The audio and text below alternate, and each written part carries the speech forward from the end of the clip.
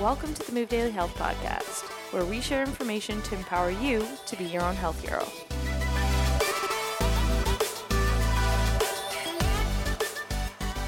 Ladies and gentlemen, welcome back to the Move Daily Health Podcast. I'm Dane Wallace here again with Freya Spence, and today we have a special guest with us, Evgenia Kabanova. She is an Animal Flow master instructor, and driven by her background as an ex-professional athlete and an undeniable passion for Animal Flow, Eve decided to pursue a master's degree in physical culture and sport, conducting and presenting original research using the Animal Flow program as her dissertation. So we are very excited to have Eve on the Move Daily Health Podcast today. So welcome, Eve. Hello, Dane. Hello, Freya. Thank you so much for having me on your podcast, and thank you so much for such a great introduction. Actually, it will be my first podcast ever. I'm very excited and at the same time just a little bit nervous. So I'm very happy to be here with you today. We find that is completely normal. It's exciting that this is your first one, but normal about the nervousness. And if anyone's going to trip on their words, it's probably going to be myself or Dane. Yeah, as our listeners may know, sometimes throats and mouths just don't work. Sometimes we trip on our words, and that is okay. But it's a big shock to me that you've never been on a podcast because, as we'll get into your research and stuff, but we know you're very, very knowledgeable. You have a background as a professional athlete, so we're very, very blessed to have you on the show today. So welcome. Thank you so much. The reason why I have never been to any podcasts is because in Russia, we don't use them or listen to them quite often. And not only is my first podcast ever, it's my first interview in English. So I'm really happy to be here with you to have this podcast and to have this interview in English as well. Well, you are doing incredibly well for your first time at all of this. And, you could fool people by saying this was your first time in English. Absolutely. Your English is fantastic. I don't think that's anything that's going to hold you back. But like I said, I'll probably make as many mistakes with English as you will, but that's just me. That's who I am. I will try my best not to do any mistakes, but if I do, please forgive me for that. You are already preemptively forgiven. Oh, that's great. Well, so you have quite the acumen, and I know that you're still in the process of gathering data and finishing things up within your research currently, but your own experience with movement extends quite far back. Can you give our listeners just a little bit of background in terms of when you started exploring movement and then the path that took you on that ultimately led you to discovering Animal Flow, which then became the subject of your research? Yes, sure. That's quite a big question, and I guess it will require a lot of words to say, but I will try to be as brief as possible. So I started my movement journey as an athlete, as a professional athlete. I did sport acrobatics. I started doing it since I was 5 years old, and I was competing and was a member of Russian national acrobatics team. I was competing in the category of women's pairs, and we have actually different categories in acrobatics. And if you don't know what acrobatics is, it's a non-Olympic kind of sport, so not all of the people know what it is. And if you have ever seen the performance of Cirque du Soleil, a Canadian circus, that's what you see in our sport. A lot of acrobats perform in the circus. So that's what I was doing with my partner. I basically was working in a women's pair. I was the base, she was the flyer, and we did some crazy acrobatics elements. And when I look back now to my videos and to my photos of what I did back in the days, now I can hardly believe I did those difficult elements. So my last competition in acrobatics was in 2001. It was the World Acrobatics Age Group Games, where me and my partner became the winners of all of the exercises. And this was actually the finishing of my sport career. I got a lot of injuries during my sport time, and after this competition, I had to finish it. After the surgery, I didn't know what I would do in terms of movement, and I just figured out that I could actually dance, and I started dancing. I was a dancer for about 10 years. I was a dancer myself. I created my dance studio, my dance crew, and besides that, I started to organize different dance events like battles, shows, concerts, different TV shows, different online projects, everything that was related to dancing. And I was in this industry for more than 10 years, since 2003 till 2019. And my last competition as a dancer was back in 2015. And I had to stop dancing as well because of my lower back pain.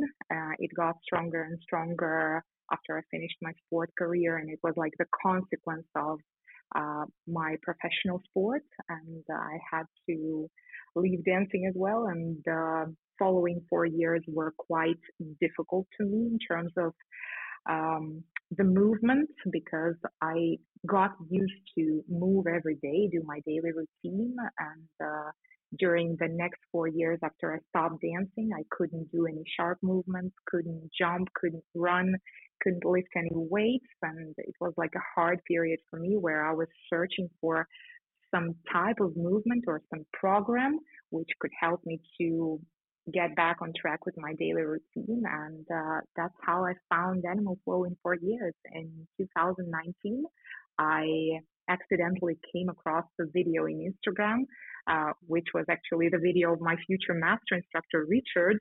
I saw his video, and I fell in love with this program immediately. So as soon as I texted Rich and asked about the workshop, he said that he's going to do the workshop in Poland in the nearest time, and I immediately registered. And in a month, I was in Poland to do my first level 1 workshop. That's how I got into Animal Flow. Thank you for that recap. I knew it was a loaded question when I asked you, because we are privy to some of your history, but I think one of the biggest challenges there that you touched on is just when you have a sport like that that consumes every hour of every day, even if you're not doing it, you're thinking about it, you're planning for it, your whole life is structured around competition and around training, and then leaving those environments is very challenging. It's kind of like you're just totally groundless on empty space. You've got a lot of skill and discipline, and in your context, leadership as well, particularly with regards to everything that you did when you were dancing. But it can still be very difficult as, finding your own motivation to move again, and also accepting the fact that, I have to make the choice to leave now, otherwise this pain is just going to get so much worse. And it's the hidden consequence that I think the public eye doesn't see with professional athletes. They just see these amazing, strong movers who are doing these incredible feats, and they don't realize that there's there's a very hefty price to pay sometimes, or many times. And, you look at retirement from things like that when you're still actually very, very young. So it sounds like, for you, would have been certainly a very personal and challenging process, but for us on the outside, looks like you just managed to spin gold into the next thing and carry your experience over into the next and into the next. And one of the things that we wanted to just ask you about is, throughout your years as a leader, how did that contribute to your expertise that you brought to the table in becoming a master instructor for the Animal Flow program? Yeah, basically what you have said right now, everything is right. People don't see the backside of the medal. When you do professional sport and when you dedicate all your life to it, it's kind of difficult to finish a certain period of your life and then continue living like a normal person, because you had one purpose of, for example, I don't know, getting some degree, athlete's degree, or winning some certain competition, and all your trainings and all your time and all your life was dedicated to that goal. And when that goal is achieved and you don't have anything in front of you anymore, you feel a little bit lost. Well, I would say not a little bit, you feel completely lost. So that's how I felt after finishing my sport career. I didn't know completely what I would do, and it took me a couple of years to find the type of movement which I was comfortable with, and it became dancing. So 2 years were very hard. Those 2 years were very hard for me. And after I finished dancing, again, it was difficult. That period when I couldn't do simply anything in order to keep myself in shape, it was also very challenging. So people don't see this struggle. They just see the final result, which you can show through your work with your students or with your results. So yeah, you said everything right. That it was not easy. And the second question was my previous experience, starting from the very beginning, from beginning of my sport career till finishing my dancing career. It all helped me to establish my leadership qualities that are now helping me a lot with what I do in Animal Flow. So what I've learned in sport when I was competing, when I was a professional athlete, it really gave me a lot. It gave me confidence. It gave me the possibility to set clear goals in front of me and to achieve those goals. And this is a very important quality, I think, for a person who is leading some community. And it really helped me when I started to lead Russian Animal Flow community, where we started completely from scratch, from zero, where we had nobody known Animal Flow program. And those qualities definitely helped me to create that little but strong community and to lead it in the best way possible. Thank you for that. I just wanted to chime in that Animal Flow in Russia has exploded in popularity ever since you took over as the master instructor. So can you elaborate a little bit on how you have been involved in guiding that process? Because it's been a stark contrast to where it was before you and now. Yeah. So Animal Flow in Russia started in March 2020 when my master instructor Richard came to Russia to conduct first round of Animal Flow workshops in our country. I wasn't the master instructor that time yet, but I started my teach backs already to become the master instructor. So I was assisting those workshops to Rich. And since that time, I started my way to show the good personal example first. I think it's very important to show personal example, to be good in what you're doing, meaning that you should have a clear, correct, and precise technique in the program that you're practicing. And it doesn't have to be really difficult elements or difficult stuff. It just should be very technically correct. I think that's important. And I started to work on my technique first, showing the good example to people who were watching my videos, who were asking about the program. And when I became a master instructor, I started to really share my energy with my students. And I never refused to help, to answer any questions. I never refused to support them when they needed my support. And I tried to always stay connected with that very small community which was created that time. And that's how we kept going together. We kept communicating, we kept developing our techniques together, and I was growing together with them because I believe that when you teach someone to be better, you grow yourself. So, yeah, just simply being a good example to the people you teach is the most important thing, and to share your energy, your time, your advices was very important at that time, and I think that helped me to create that community at the very beginning. Yeah, and we would agree that it's not like you just started that as a way to begin the community as an ignition. You sustain that beautifully with that ongoing support of all of the people who are in the community that you've built, from what we can see. And we did have a question for you in terms of what it takes to be a great MI in any program. And I feel like you've actually already sort of touched on some of it being your own personal practice and really delving into the specifics so that you can demonstrate a great example on any level, and so that you can develop your own understanding or deeper understanding of the system that you're teaching. But is there anything else that you think makes for a great MI in any program?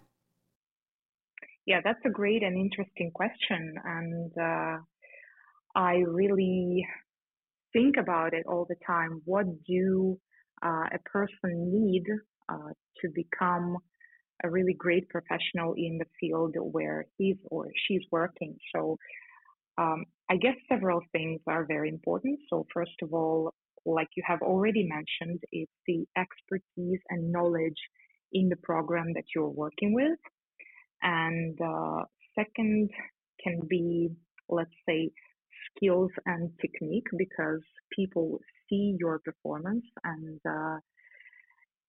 their reaction depends on what they see. So it should be technically correct, and your technique should be on a high level. And again, it shouldn't be like something difficult or outstanding, or some acrobatics element, gymnastics elements. It's just enough to be technically correct in your performance. And two more points I would like to highlight here is presentation skills, because how you present the program plays a very big role. And you should have, any master instructor, I guess, should have those great soft skills to present his program on the workshops, on some educational events.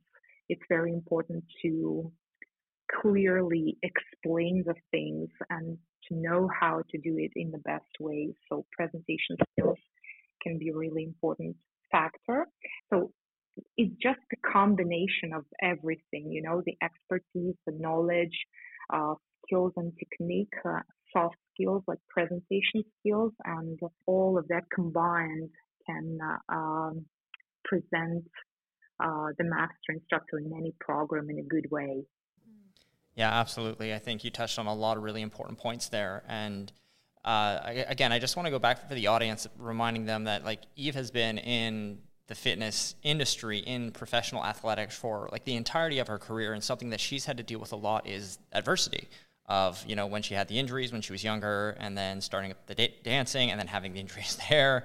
And as a professional athlete, when that happens, even I'll speak from my own experience as a non-professional athlete, when you get injuries and you can't do what you've been training to do for so long, it is such an incredibly deflating process.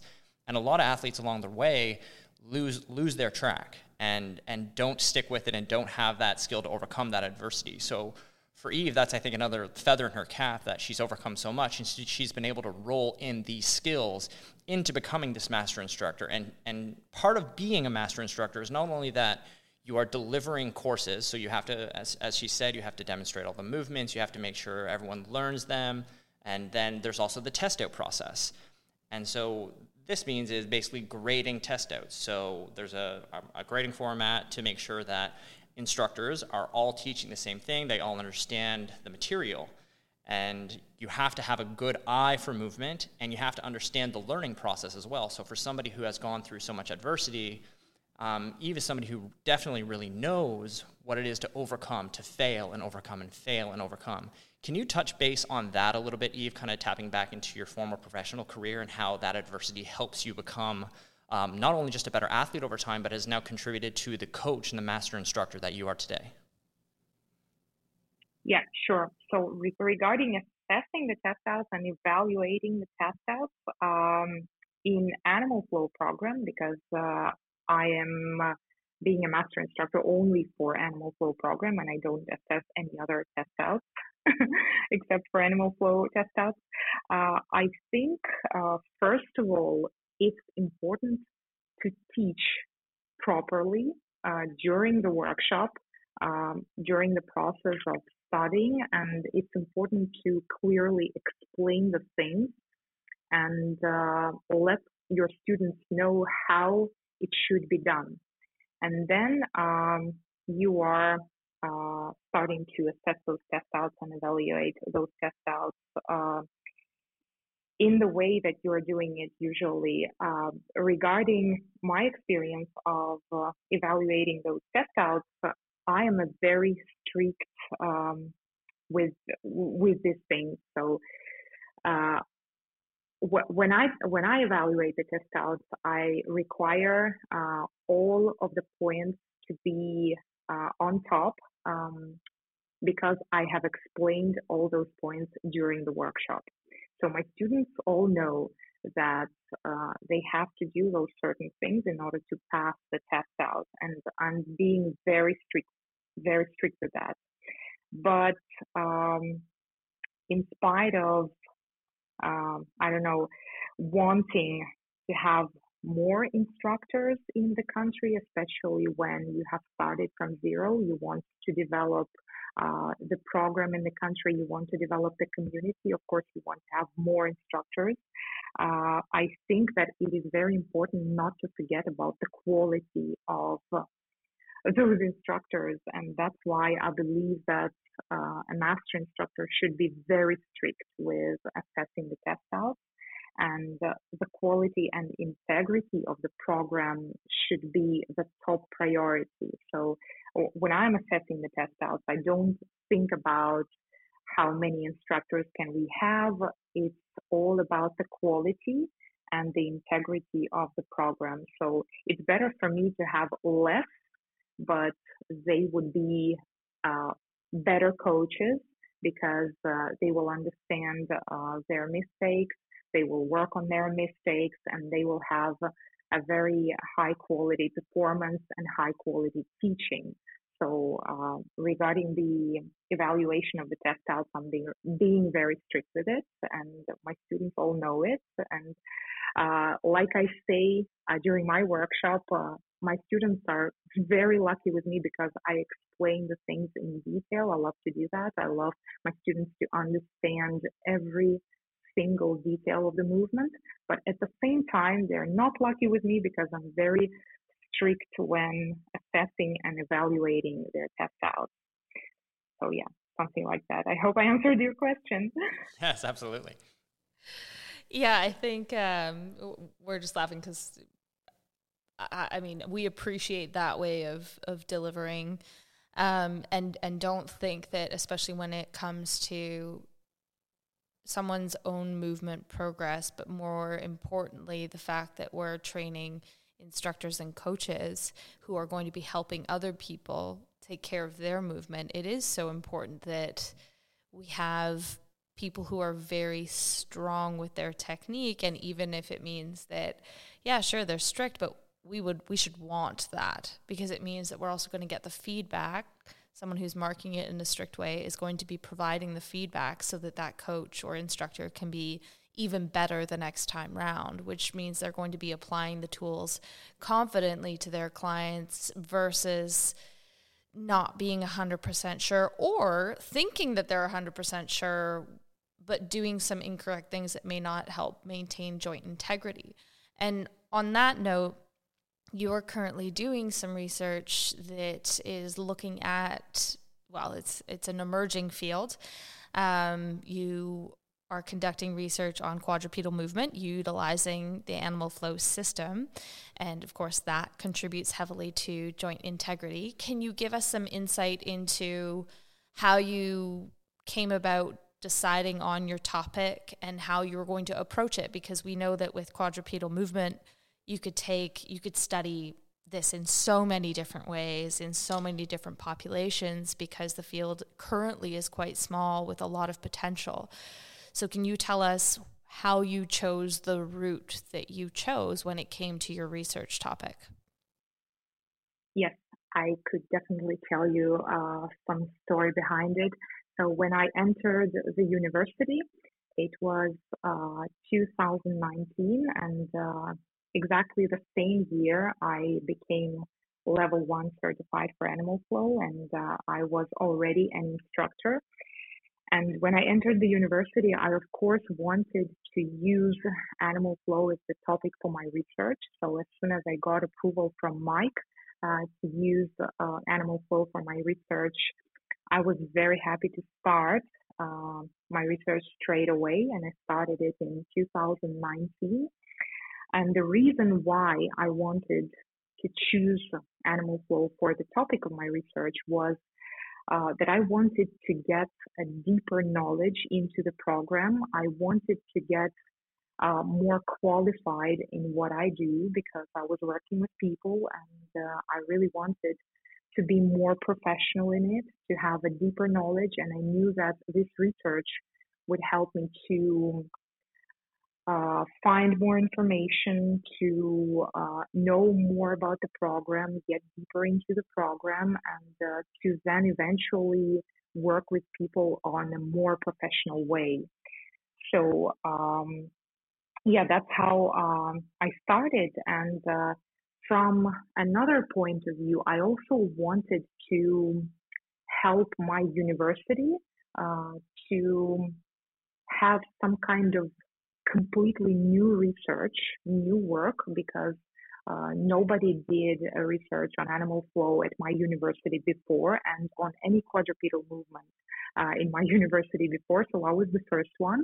And I actually wanted my university, and to be exact, my institute where I study, to use animal flow program as a standalone class for the education process. And I really hope that it will happen when I finalize my research and when I will graduate from the university. So basically, I had two goals: to become more professional in what I do, getting a deeper knowledge in the program, and to contribute into my university somehow, bringing them a new program for their education process.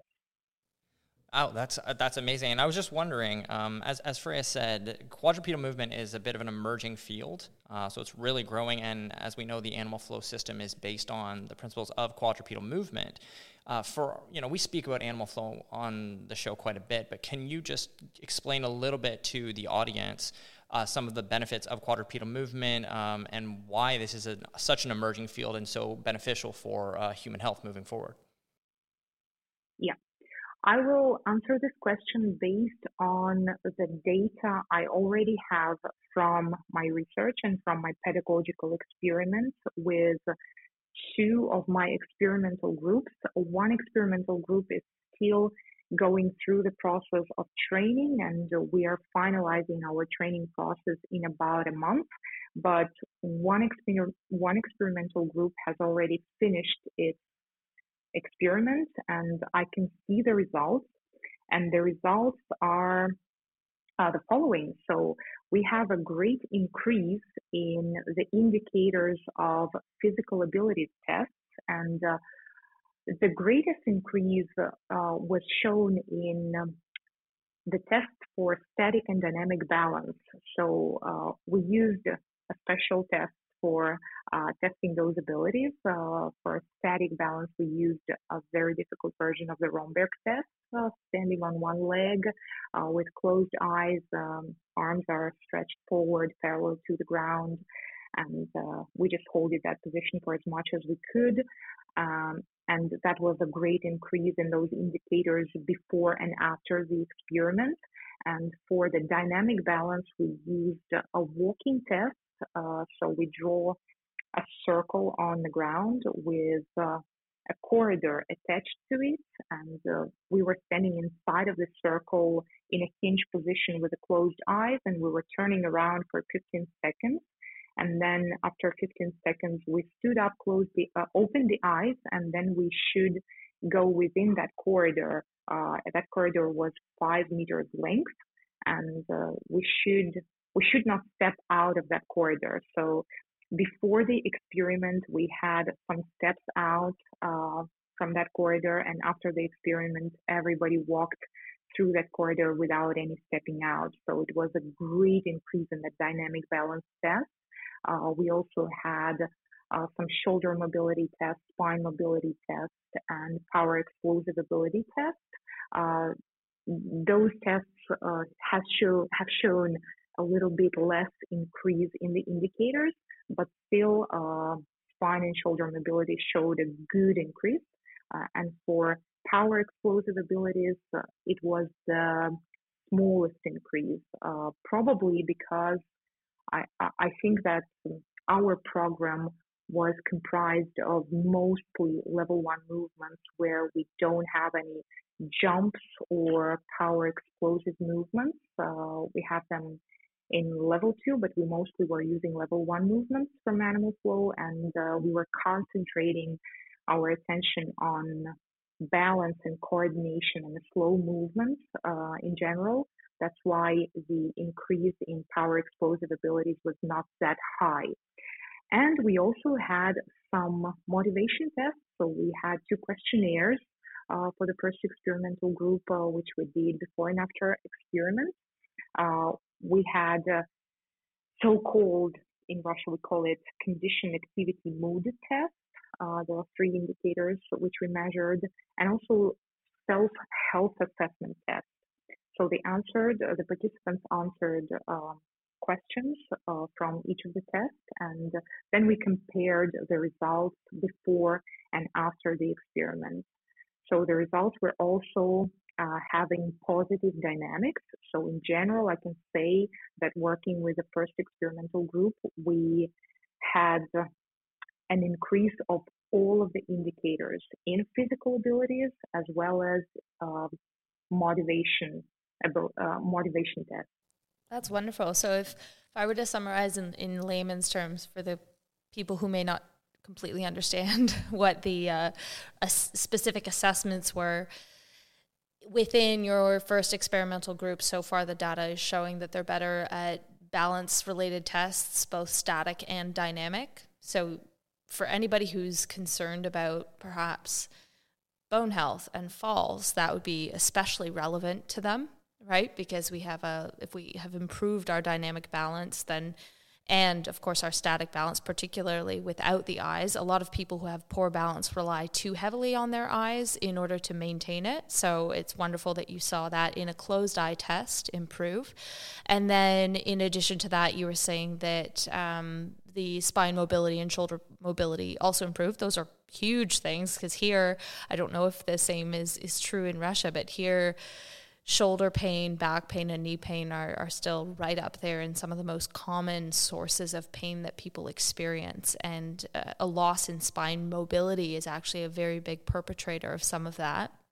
And then understandably, the power side of things wasn't developed, but that would come with more time and more experience within the program, given that, you know, with level 1, we need to really train the basics, owning slow and controlling movement before we start to, it's the same as, you know, babies need to crawl before they start running and sprinting. I'm not calling the participants infants, of course, but with any skill acquisition, we are new within it. So we are in our infancy of the training.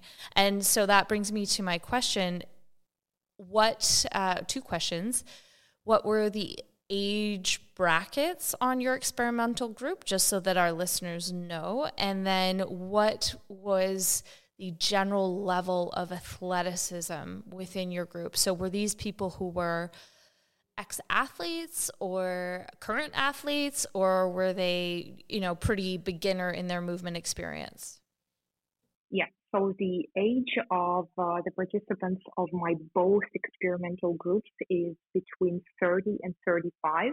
It's first of all, it's my age group, and I'm also part of the second experimental group, and my scientific director is also part of this experimental group. So we both take part in this pedagogical experiment to test ourselves as well. And the age of all of the participants is 30, 35. And I have two experimental groups, so no control group, only two experimental group. And the goal is to compare the indicators before and after the experiment of each group. So we're not comparing them between each other. We're comparing only the results before and after the experiment. And the first group, where we had 12 women, so it's only for women because most of my clients are women, and I have decided to just offer them to be part of my pedagogical experiments, and they were very happy with that suggestion, so they accepted the invitation to be part of the experiment with pleasure. So first group was my clients group, where I had 12 women aged 30, 35, and their level of physical fitness is average. So they're not professional athletes. They never did professional sport. They're just fitness enthusiasts who love to move and who want to try something new. And in this case, it is Animal Flow program. So they started from scratch with that pedagogical experiment, and we just started learning Animal Flow with them from zero. And my second experimental group, which is going through the process of training and finalizing the experiment right now. So we still have 1 month to go to finalize the pedagogical experiment with the second experimental group, which is also the same age, 30, 35. But we only have 5 women in this group, and they're all professional athletes, including me and my scientific director. So I did acrobatics. My scientific director, who is also a certified level 2 Animal Flow instructor, and all of the participants of this experimental group are, by the way, certified Animal Flow instructors. So my scientific director, she did athletics. The other girls did rhythmic gymnastics. One girl did volleyball professionally, and the last girl did bodybuilding. So this is the second experimental group of former professional athletes, and of course, their level of physical fitness is very high. So when we tested this group before the experiment, the indicators were much, much higher than from the first experimental group. And I hope they will still be able to grow after we finish our pedagogical experiment, because we actually have a lot more assignments to be done during the experiment than the first experimental group due to their lower level of physical fitness.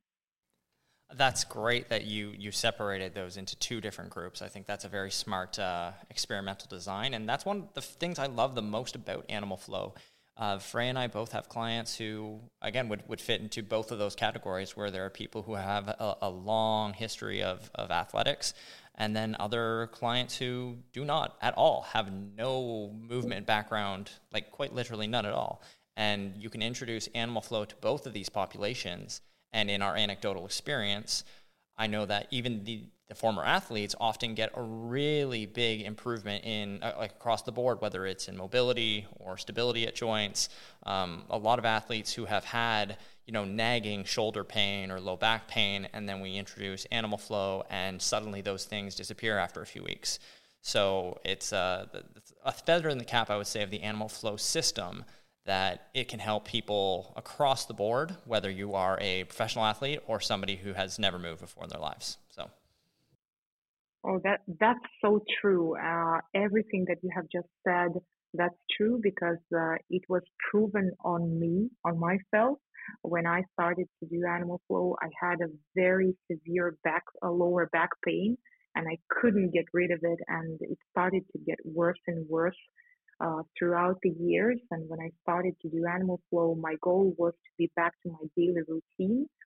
But Animal Flow program not only made my body stronger, more functional, uh, more flexible, more mobile, but it made my body even, I don't know, even better than when I was doing professional sport. I know it sounds paradoxically, but it is the fact because I have never had such a control of my body and of my movement in space like I have now. So program really works, and it was proven on myself. I felt those advantages myself, and when I really understood the benefits of this program, being a certified instructor only, not being a master instructor yet, I decided that I would do everything in order to introduce this program to as many people as possible in my country, because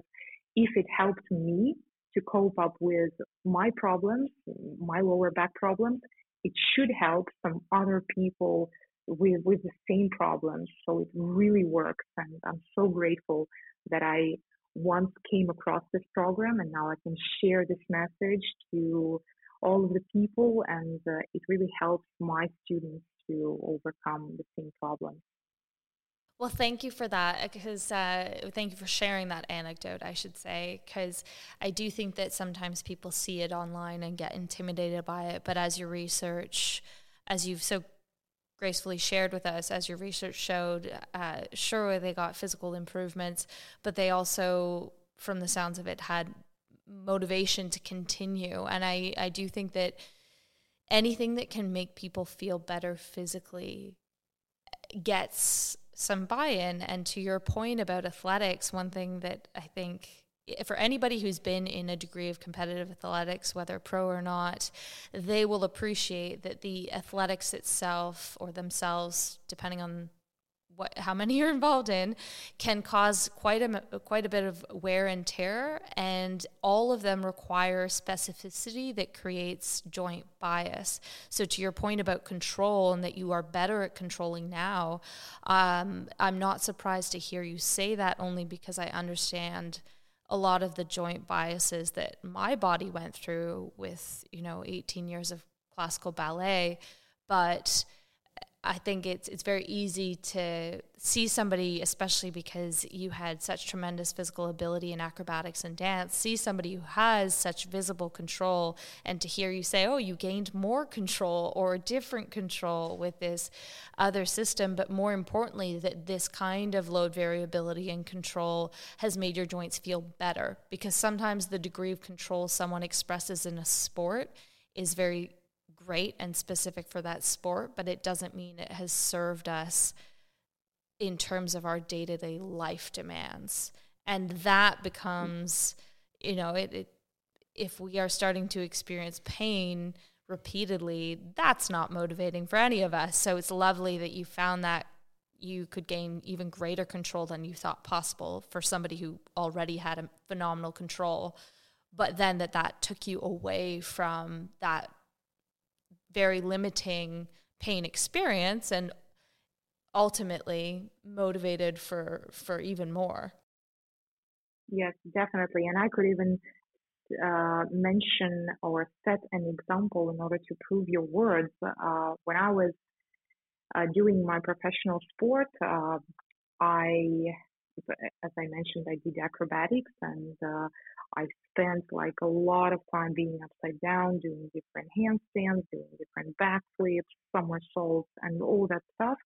I was feeling pretty comfortable being upside down, but I never actually did a proper handstand. I realized it when I started practicing Animal Flow, and I never actually felt that strong handstand position because my shoulders were not properly prepared for that.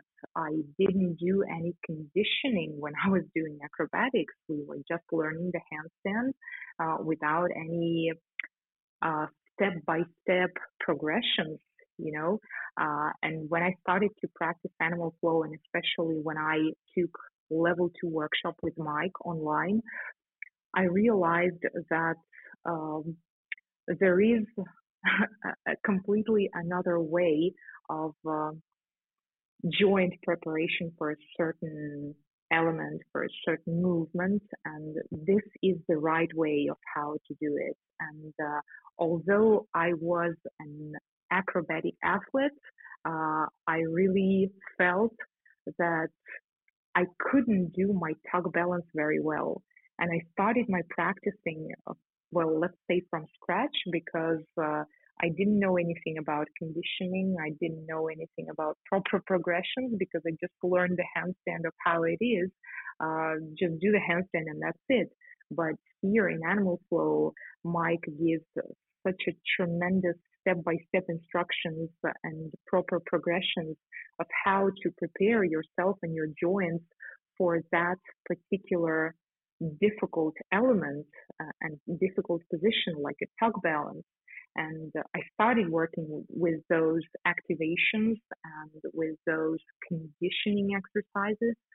And I really felt that I improved in such a short period of time. And then I realized that I'm having a tug balance position right now, and I feel pretty strong and very comfortable with it because I have a strong shoulder joint now, and I'm ready for that tug balance now. But I wasn't ready for it when I was doing acrobatics. I know it sounds like really strange, but it was like that. So that's just the example to prove your words.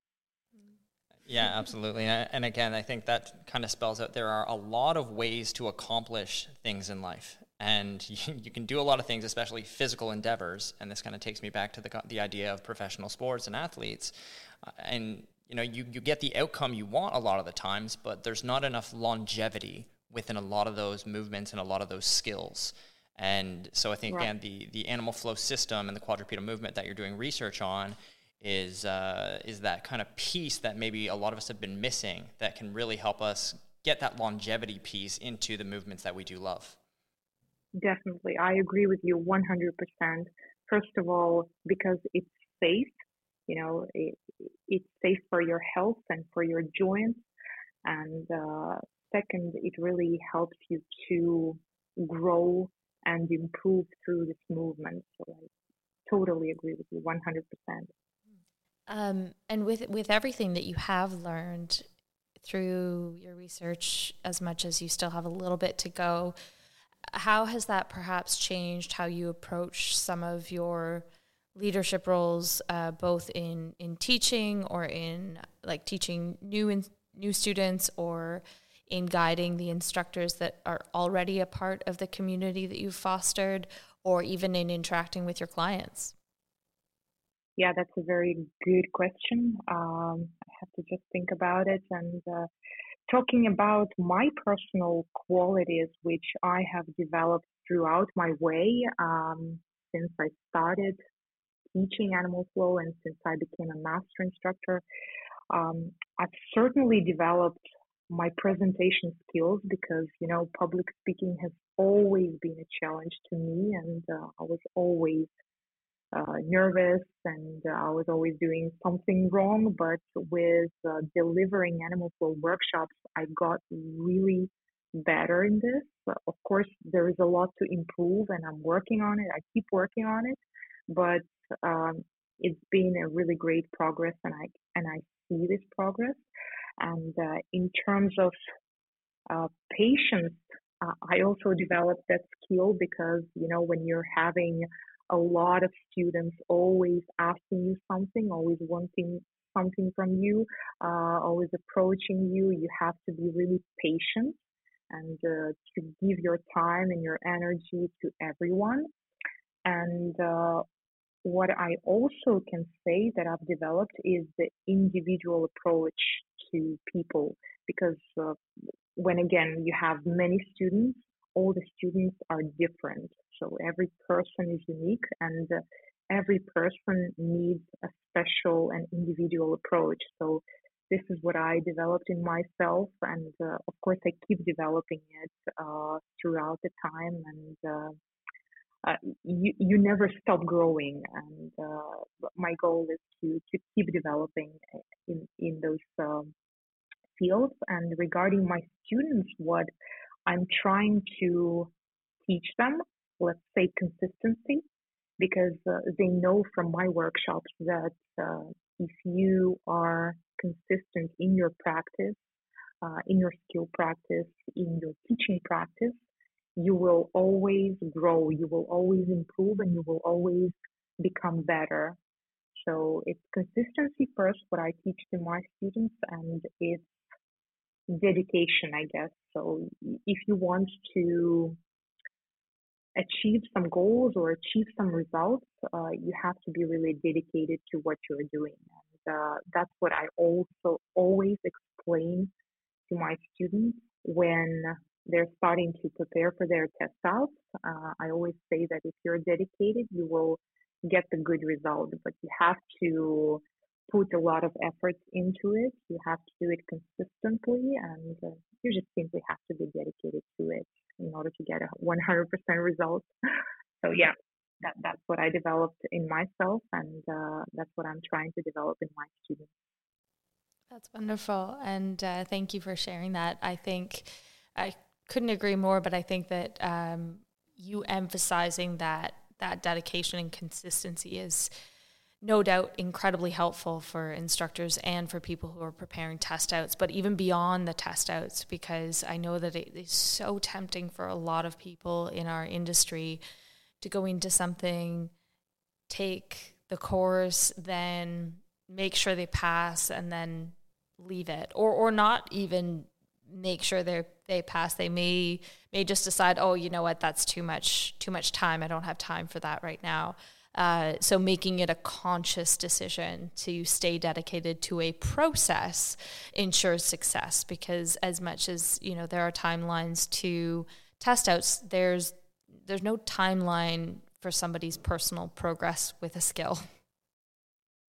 Sure. And I think the difference of Animal Flow program in comparison with the other programs that exist, I think the main advantage and the main difference is that when you finish your test out process, your growth and your journey is only starting, because you have the access to the Facebook group of certified instructors. You can share your practice, you can share your movements, you can get the feedback, and you can start growing from there even more. And it's never-ending process. So I've never seen any other program in the world. I've taken many workshops, but I've never seen that anywhere else people continue practicing and learning and growing after getting certified. So they are completely forgotten by a master instructor who is teaching that program after they get certified. But in our program, everything is different. So your journey is only starting when you get certified. So you can grow and you can continue practicing, and you can be an active part of the international global community. So the journey has only started when you become certified, and that's the difference. Yeah, that's very well put. Yeah, Eve, I think we could talk to you for hours on here and keep picking your brain about your research and about Animal Flow, but I think we're going to try and wrap this one up here. But before we go, we always ask our guests one question, and it's, do you have a book recommendation for the audience? Yes, of course. I try to read as much as I can, according to my free time. But the recent book I've read was The Body Keeps the Score by Bessel van der Kolk, if I'm not mistaken. Yeah, that's correct. The name of the author. I really, really liked that book, and that helped me to really understand the whole process of the human body and the brain working together, the whole mental state of a person, of how it's working and how the system works. it was a little bit hard to read it because of all those violent situations which author mentions in the book. But in general, this book is really good one, and I really recommend it to anyone who does any type of movement or coaching, because that psychological factor is so important to be taken into account when you're coaching people. It plays a tremendous role in the movement. Your movement can be blocked simply because of that psychological factor, and the coach may not even know about it. So I think it's a very important information mentioned in that book, and I really recommend everyone to read it if they have time. Absolutely. I think we've brought that one up before on here, but it bears repeating for all of the reasons that you listed. Usually when I recommend it to a fellow coach or a client where appropriate, I will tell them to read it before 3 p.m. and to pair it with something much lighter, just because it's one of those ones where it's not a cover to cover, read it the whole way through in a really quick, short succession. There's a lot of information there to digest, but to your point, there are also a lot of challenging stories, real stories to read about. So if you pair it with something lighter and just don't read it right before bed, it usually allows you to reflect on the information versus be riled up by it. Yeah, agree 100%. Amazing. Well, thank you so much for that book recommendation. And again, thank you so much for coming on the Move Daily Health podcast today, Eve. It was a pleasure to have you as somebody who has, got such a rich athletic history as you do. Now become a teacher of teachers, and now a great public speaker as well, as we've heard today. There really aren't too many people out there with a resume like yours. So thank you so much for joining us today on the Move Daily Health podcast, and we look forward to seeing you soon. Thank you so much, Dane. Thank you so much, Freya. It was a pleasure to me to speak with you today and to spend with you this hour, and I will be very happy to see you live as soon as possible. Yes, we look forward to it. All right. Thanks again, Eve, and we'll catch everyone next time on the Move Daily Health Podcast.